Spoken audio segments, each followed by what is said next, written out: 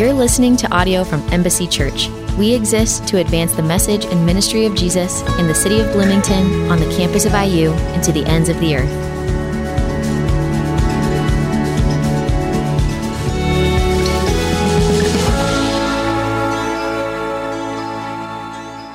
Hey, my name's Derek. As he said, I'm the SALT director, which the SALT company is our college ministry here.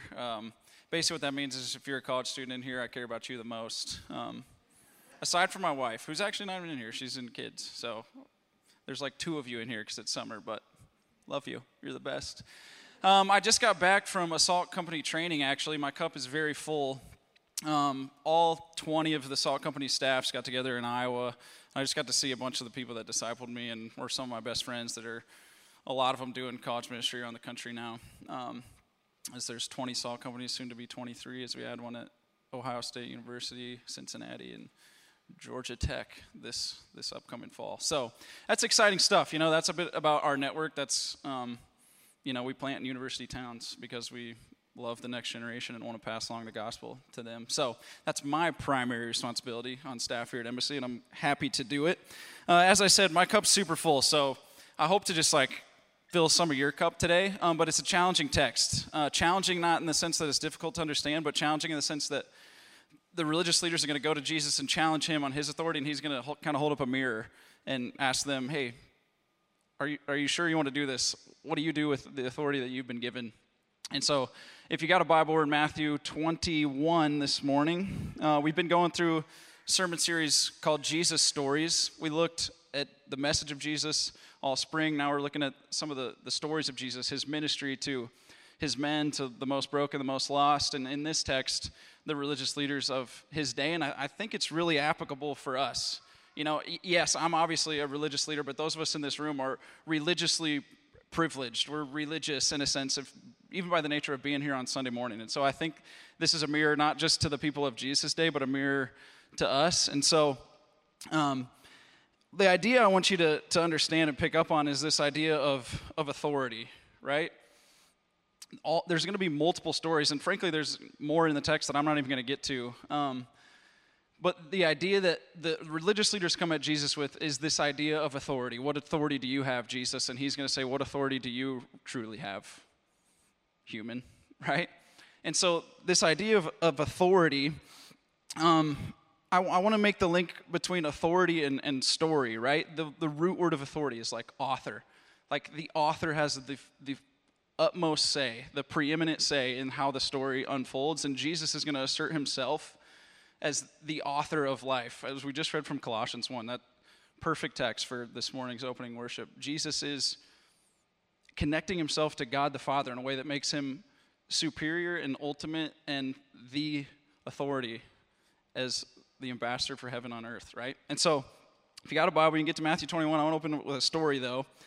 Just to kind of link this idea of authority and story. So my dad, my parents, as far as I know, are not believers, not Christians. I got saved pretty radically in college, if you know my story, kind of why I'm doing college ministry. Middle of my sophomore year, and I think it was my junior year probably, maybe my senior year, my parents came to visit me at Iowa State, and I'll never forget because it was uncomfortable as all get out. But I had a little sister at the time who was probably 11, Kennedy is her name. And I don't get a lot of time with my sister, big brother at college. So I'm like, hey, Kennedy, why don't you run to Hy-Vee with me real quick? We're going to get some Mountain Dew for this game we're going to be playing later with some of my buddies. Like, literally nothing, no sweat. I'm like, come on, Kennedy. And my dad and mom are like, no, she's fine. She can stay here. And I'm like, no, me and TJ, we're going to go get some Mountain Dew. Like, come on, Kennedy, let's go. They're like, no, really, no, that's cool. I'm like, Kennedy, come on, just get in the car. We're going to Hy-Vee to get some Mountain Dew. And I think nothing of this. I think my parents are being weird. And I get back from Hy-Vee with 2 24-packs of Mountain Dew. And my mom meets me at the door and is like, your dad is fuming. He's calling hotels around Ames we're not staying here tonight. I'm like, what is going on? And sure enough, I go upstairs. My dad's on the phone, just PISSED, right? And I'm like, what? what's the problem here, folks? Like, hello, Earth to Joneses. And he's like, I'm not sleeping in a house where there's going to be underage drinking going on, and I can't believe you took your sister to go buy alcohol. I'm like, no, I took my sister to go buy Mountain Dew. Like, I swear to you, look, here they are. Like, I'm not kidding. This is not code. But the narrative that he had in his head was completely off from the narrative that was going on in my head that was actual, right? He equated, because of his time in college, like, if you're talking about going to get some Mountain Dew and playing a game with it later, you're talking about booze, for sure. He didn't have a narrative in his head in college that didn't mean anything else, right? His story, his understanding made him, as the person in authority even in my life, as my dad, like, and as the leader of our family, like, he's making the right call if that's the story going on in his mind, right? Like, we're not staying here, I'm not going to be in a house where there's underage drinking, whatever. And I'm like, no, like, good on you, but that's not what's happening, right? We had warring narratives, and mine was the actual one because I was driving the boat. But what I want you to see in this text is there's warring narratives going on all the time in all of our lives. The predominant warring narrative of my life is, am I the supreme authority or is Jesus Christ? Every day I have to make decisions that either put Derek as king or Jesus as king, right? And this alters the story. This is our gospel lens. It changes everything when we get the story correctly, but there's so many times throughout the day where I think all of us in this room get it wrong because we like to put ourselves as the ultimate authority. So you got a Bible, Matthew 21. You can turn there with me. There's kind of 3 chunks of text. I'm just going to walk us through each one. 21, starting in verse 23. When Jesus entered the temple, so this is, side note, earlier in 21, we got the triumphal entry of Jesus. Hosanna, blessed is the name of Jesus, right? Jesus has entered Jerusalem, and then he flipped over the money changers' tables. There's already this idea of, like, what authority do you have, Jesus? You've got some following. What's going on here? When he entered the temple, the chief priests and the elders of the people, the religious leaders, came to him as he was teaching and said, by what authority are you doing these things? Who gave you this authority? Jesus answered them, I will also ask you one question, and if you answer it for me, then I will tell you by what authority I do these things. Did John's baptism come from heaven, or was it of human origin? Kind of a weird question, but we'll unpack it a little bit. The religious leaders discussed it among themselves. If we say from heaven, he'll say to us, then why didn't you believe him? But if we say of human origin, we're afraid of the crowd because everyone considered John to be a prophet. So they answered Jesus, we don't know. Cop out. We don't have no idea. He said to them, neither will I tell you by what authority I do these things. Look, the keystone way to screw up your life, in my opinion, from this text, is to assert yourself and convince yourself that you are the ultimate authority. This is my story for 20 years. In this text, we're going to see this idea of heaven, a father, and a landowner. We already saw, is this heaven or human origin? Is essentially what Jesus wants them to answer in response to questioning his authority. And this is tricky because John the Baptist came and was a nobody, but started preaching this message of repentance, right? And preparing the way for the true Lord that would come. And he had a massive following. There was this idea of this good news, like the kingdom is going to come. And because of this following, the religious leaders are like, oh, we don't necessarily agree with what John the Baptist is saying. We weren't baptized by him, and so we're not really followers of John the Baptist, nor you, Jesus. And this idea of John's baptism is centered around this idea of repentance, and clearly it was from heaven, right? John is anointed in a similar fashion to the way Jesus was, and his followers saw something of that, right? But the religious leaders, what they do, they just punt the question altogether. They have no concern for truth. This is what I point out. They're not concerned with truth. They're concerned with maintaining their status as the authority over the matter, right? And so if you're going to mess up the narrative of your life, in a sense, here's the 3 points this morning. and the first one's in this text I just read. How we often mess it up is, first, we kind of get cute with what's true. We love to make the truth this like little thing that I can control and I'm above. Truth isn't this objective thing to be sought after and attained. It's this thing to decide on for myself and put below me. That's what's happening here in this text. To the religious leaders and to me all the time. Truth is not something objective that I stand on, that I get from God's word. It's a mixture of that and like other people's opinions and social, validity, right? That's what I do all the time. I wish in the heart of hearts that I could just believe every word of this and live it out. And if I did, boy, what an impact. What a non-regrettable thing in light of eternity, right?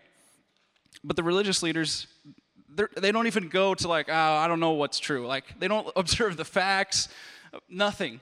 They're just like, well, if we say this, that might be right, but if we say this, the crowds are going to be ticked. So when we put ourselves in authority, this is what we're tempted to do.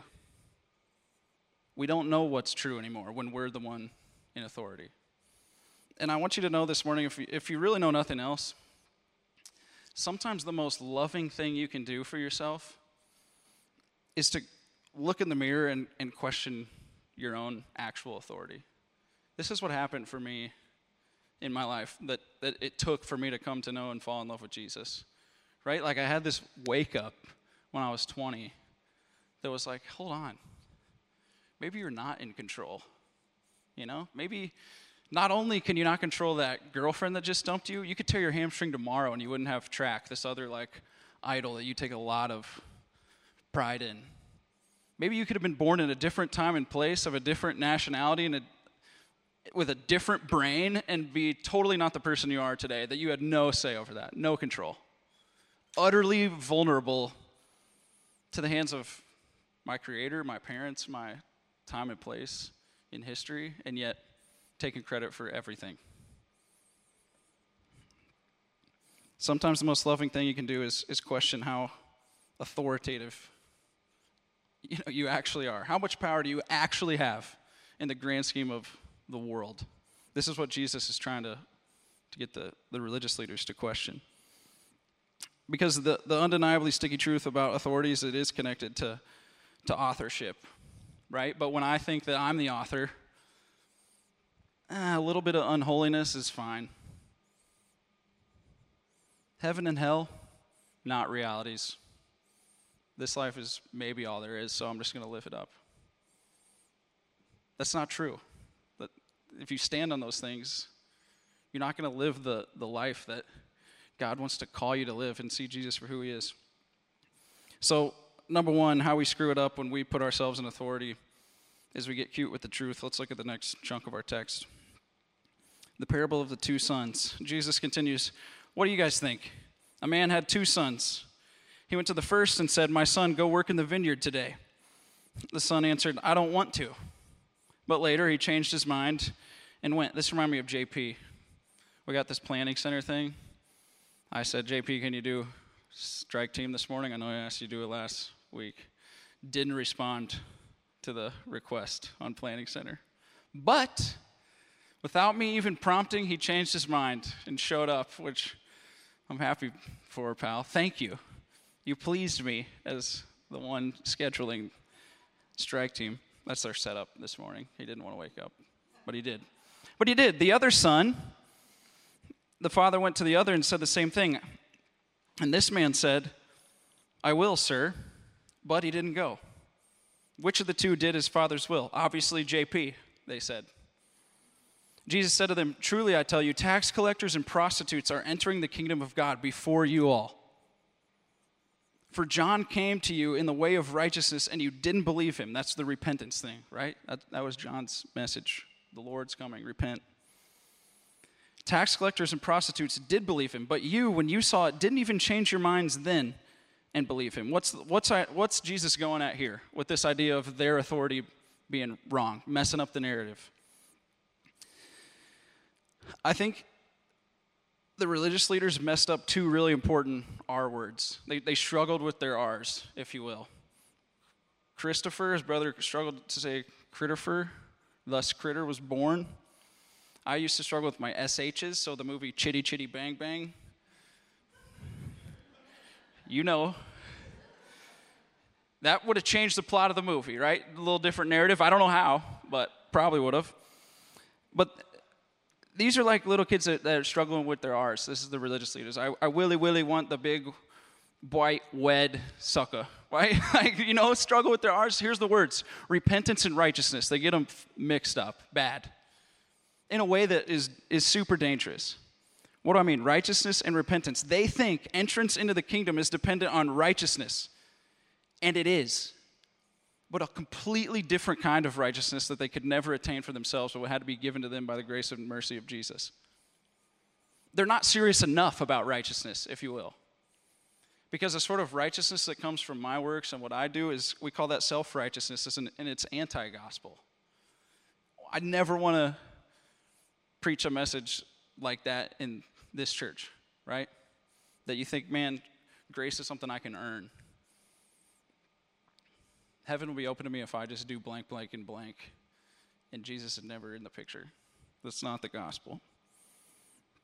But they, not seeing Jesus as the ultimate authority, saw themselves as this standard of righteousness that, again, we call self-righteousness. And they couldn't even meet the standard. You get the story? I will. No show. All talk. No walk. This is the problem with self-righteousness. It's deceiving. It leads to deception, like, yes, I will, with nothing to show for it. And frankly, on the flip side,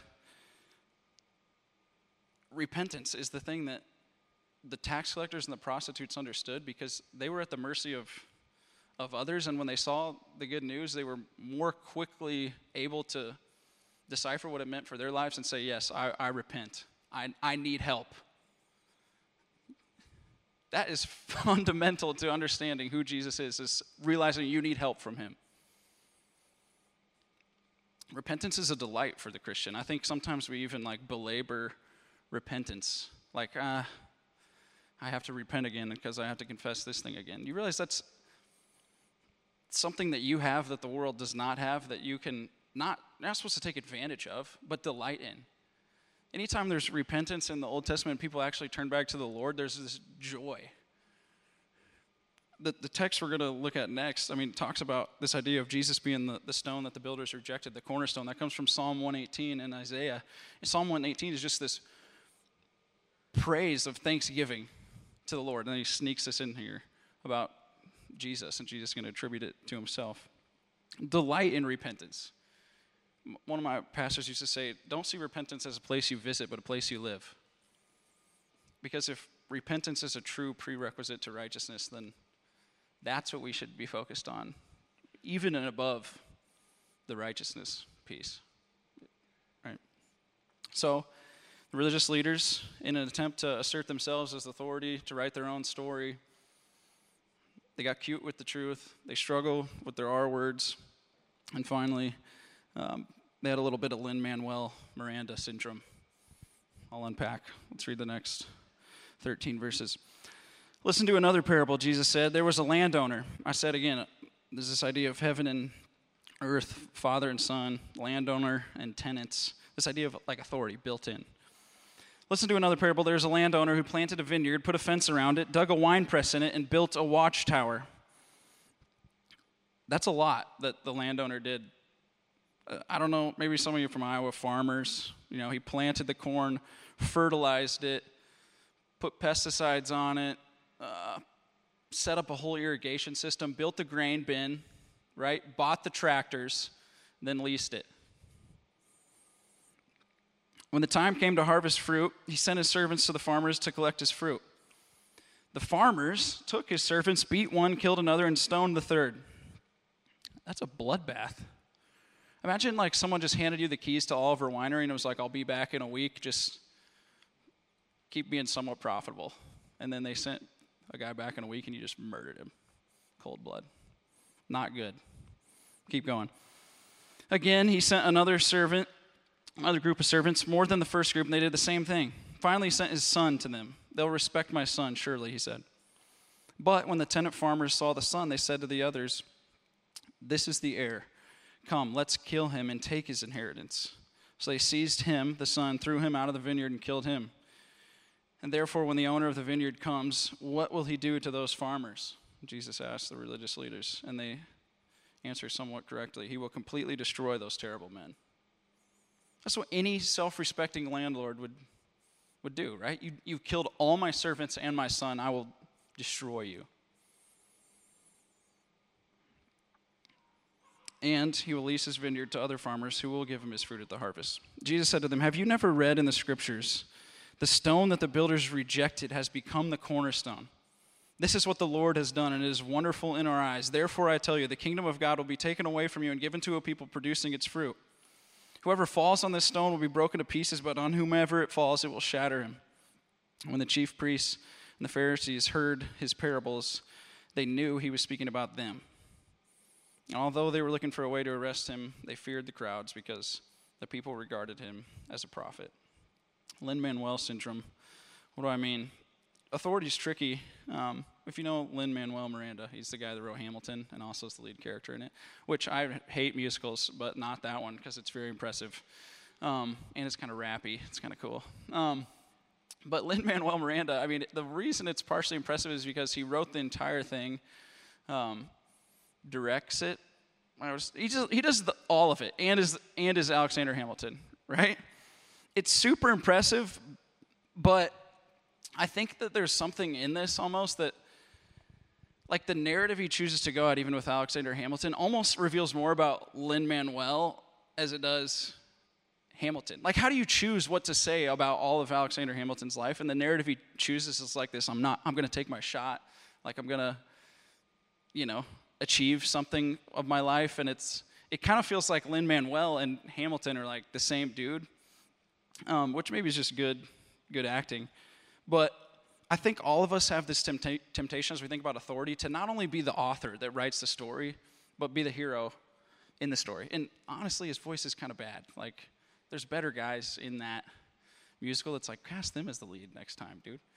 But anyways, I don't just want to like author my story. Part of the reason I want to author it is because I would love to get the glory in the end for it. We don't want to be just the author. We want to be the lead role. And in the gospel, we are neither. In America, this is incredibly tempting because this American dream has been portrayed to me since I was a kid. What do we ask kids? What do you want to be when you grow up? Side note, God cares so much more about who you're going to be when you grow up than what you're going to be, right? If you left nothing else, maybe you just wake up tomorrow and say, Jesus, who do you want me to be today? Who do you want me to be when I'm 75 holding my wife's hand and we're wrinkly? What sort of person would I be? Then the what doesn't really matter as much. I've been struggling with this, a little bit as I go to spend a week with all my buddies and they're doing big things for the Lord. It's like my future is completely blackness to me, totally dark. I have no idea. I know I'm supposed to be right here for at least 5 years, leading Salt Company Indiana. I feel super clear about that, and then black about what's in front of me. Right? And if I spend too much time sitting there, I'll start to get tempted to write my own story. And I'll probably put myself as the hero, not the, frankly, antagonist that we are in the gospel in our sin. But God has been so faithful to me in my life. As I look back at immature, cynical, ambitious Derek, and see how the fingerprint of God has been all over my life, bringing me to himself. Boy, I should just look through the windshield with faith and joy and hope, knowing that he's got me after these 5 years. Whatever he wants me to do, that's when I'm thinking clearest what I want to do. We all have this perceived level of authority in the wealthiest country that's ever lived, frankly. So I think Jesus would hold a mirror up to us and say, what are you going to do with that? This is the thought that honestly keeps me up at night if there's a thought. God, you've given me so much. So much. What am I going to do with this? Because I'm confident I'll stand before you someday. And the fingerprints will be even more clear than they are to me right now. And will I get up tomorrow and choose to forsake all that to pursue my story, my narrative? I hope not. And frankly, when we do, it leads to a false climax. If we're the false hero in our own narrative that's false from the beginning because we didn't create the world and everything in it, and we're not the point, so what if I am the hero? So what if I'm super good at fulfilling the narrative that I write, or that you write? You get to the end and realize, oh, for what? If heaven and hell are a reality, if truth is really from this, I would way rather you stumble and fumble and fail and fall forward chasing Jesus and not submitting to God's authority half the time because you can't, than to be really, really, really good at asserting yourself as authority and doing great things for you. The problem is we do have some authority. This is where it's tricky. Like the tenants in this last chunk, the landowner is giving them some level of authority. This is the tension in the garden almost of like, hey, I'm supposed to be this ambassador for you, God. But the temptation is just to jump above that. It's the original temptation, right? But like I said, we are given some authority by God. Authority is this position thing more than anything else. The religious leaders in this text do have a position of authority. And so the answer is not to forsake all authority. It's to submit to God as your ultimate authority as you live with or without authority in this life. What are you going to do with the authority that's been given to you? Are you going to be vulnerable with it? Because vulnerability and authority are not opposed. It's actually in the sweet spot of both of them being lifted up. Do we make a difference? This is Jesus. Before I close, in what areas are you jockeying King Jesus for authority in your life? What would submission to him look like in everything? What would it look like if you just dropped the pen, let him be the author, and write your story? You moved to Bloomington to plant a church. Great. I'm super glad you did. Now you're going to pick the pen up and write a different narrative. Or you're going to keep letting him turn the page on your life and submit to him in everything. Think, who do you want me to be, Jesus? What sort of person? He cares way more about who you are than what you do for him. And if you operate out of this paradigm that we talk about called the gospel, do you let it drive you? Is this just words or is it reality? A lot of times, if we're honest, it's words. Sometimes when we get clarity and we gather in the presence of believers and get a just glimpse of God, it becomes reality. And we're caught up in this supreme story we realize that we didn't ever see before. And if you're reading the F-260, I was just mind blown by Isaiah this week as we kind of skipped through it. There's this whole gospel on display in the book of Isaiah, hundreds of years before Jesus. Right? Isaiah 6 is where Isaiah sees the Lord in glory. And what's he say? Woe is me. I'm a man of unclean lips. He sees the holiness of God, the seraphim with 6 wings, 2 covering their face, 2 covering their feet, and holy, holy, holy is all they say all day long. This idea of the creator God, the actual author. And Isaiah falls on his face, says, woe is me, I'm a man of unclean lips. He's a prophet. The lips were the best thing about him. And yet his strength was nothing in the presence of God. This is this idea of God being the creator. In Isaiah 45, I am the Lord, there is no other. I form light and create darkness. I am the Lord who does all these things. Woe to the one who argues with his maker, one clay pot among many. Does clay say to the one forming it, what are you making? I made the earth and created humans on it. It was my hands that stretched out the heavens, and I commanded everything in them. This is our God. But also in Isaiah, here I am. here I am, God says, to a nation that did not call on my name. I spread out my hands all day long to a rebellious people who walk in the path that is not good, following their own thoughts. These people continually anger me to my face. They say, keep to yourself, don't come near me, for I'm too holy. These practices are smoke in my nostrils, a fire that burns all day long. Look, it is written in front of me, I will not keep silent, but I will repay, says the Lord. The fall of humanity angers the Creator God in a way that makes him, what am I to do? But there's promises in Isaiah. This is Jesus. He didn't have an impressive form or majesty hundreds of years before Jesus. He didn't have impressive form or majesty that we should look at him, no appearance that we should desire him. He was despised and rejected by men, a man of suffering who knew what sickness was.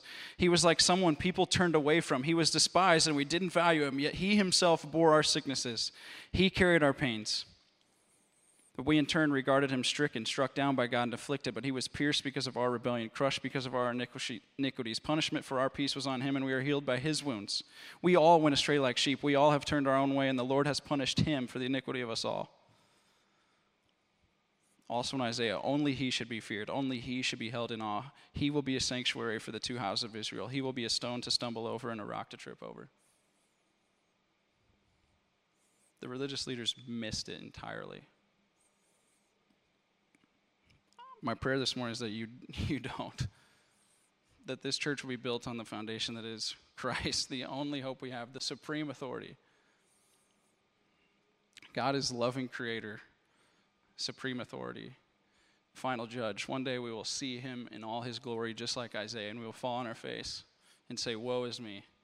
And the only hope we'll have is Jesus Christ, the one who is the rock. Let me pray that we'd be the sort of people that understand that proclaim that let it change us so it can flow out of us into the world. Would you pray with me? God, you're good. You're the sort of authority that the world longed for and needed. And the cosmic story does involve us, but we're not the hero. We're not the center. God, you are.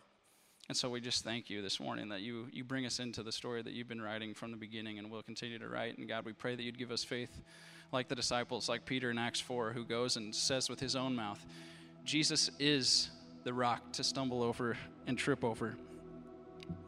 And when they saw the courage of Peter and John, that they were unschooled and ordinary men, they said, wow, these men must have been with Jesus. God, would people say that of us? Would we be bold because we realize we're not the hero.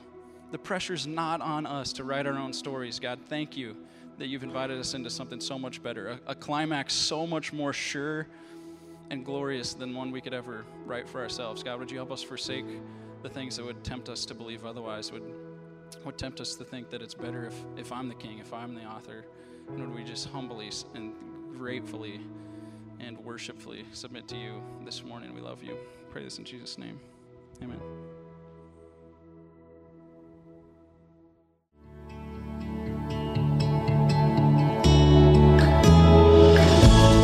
Thanks for listening. To learn more about us or to get connected, please visit embassyBtown.org.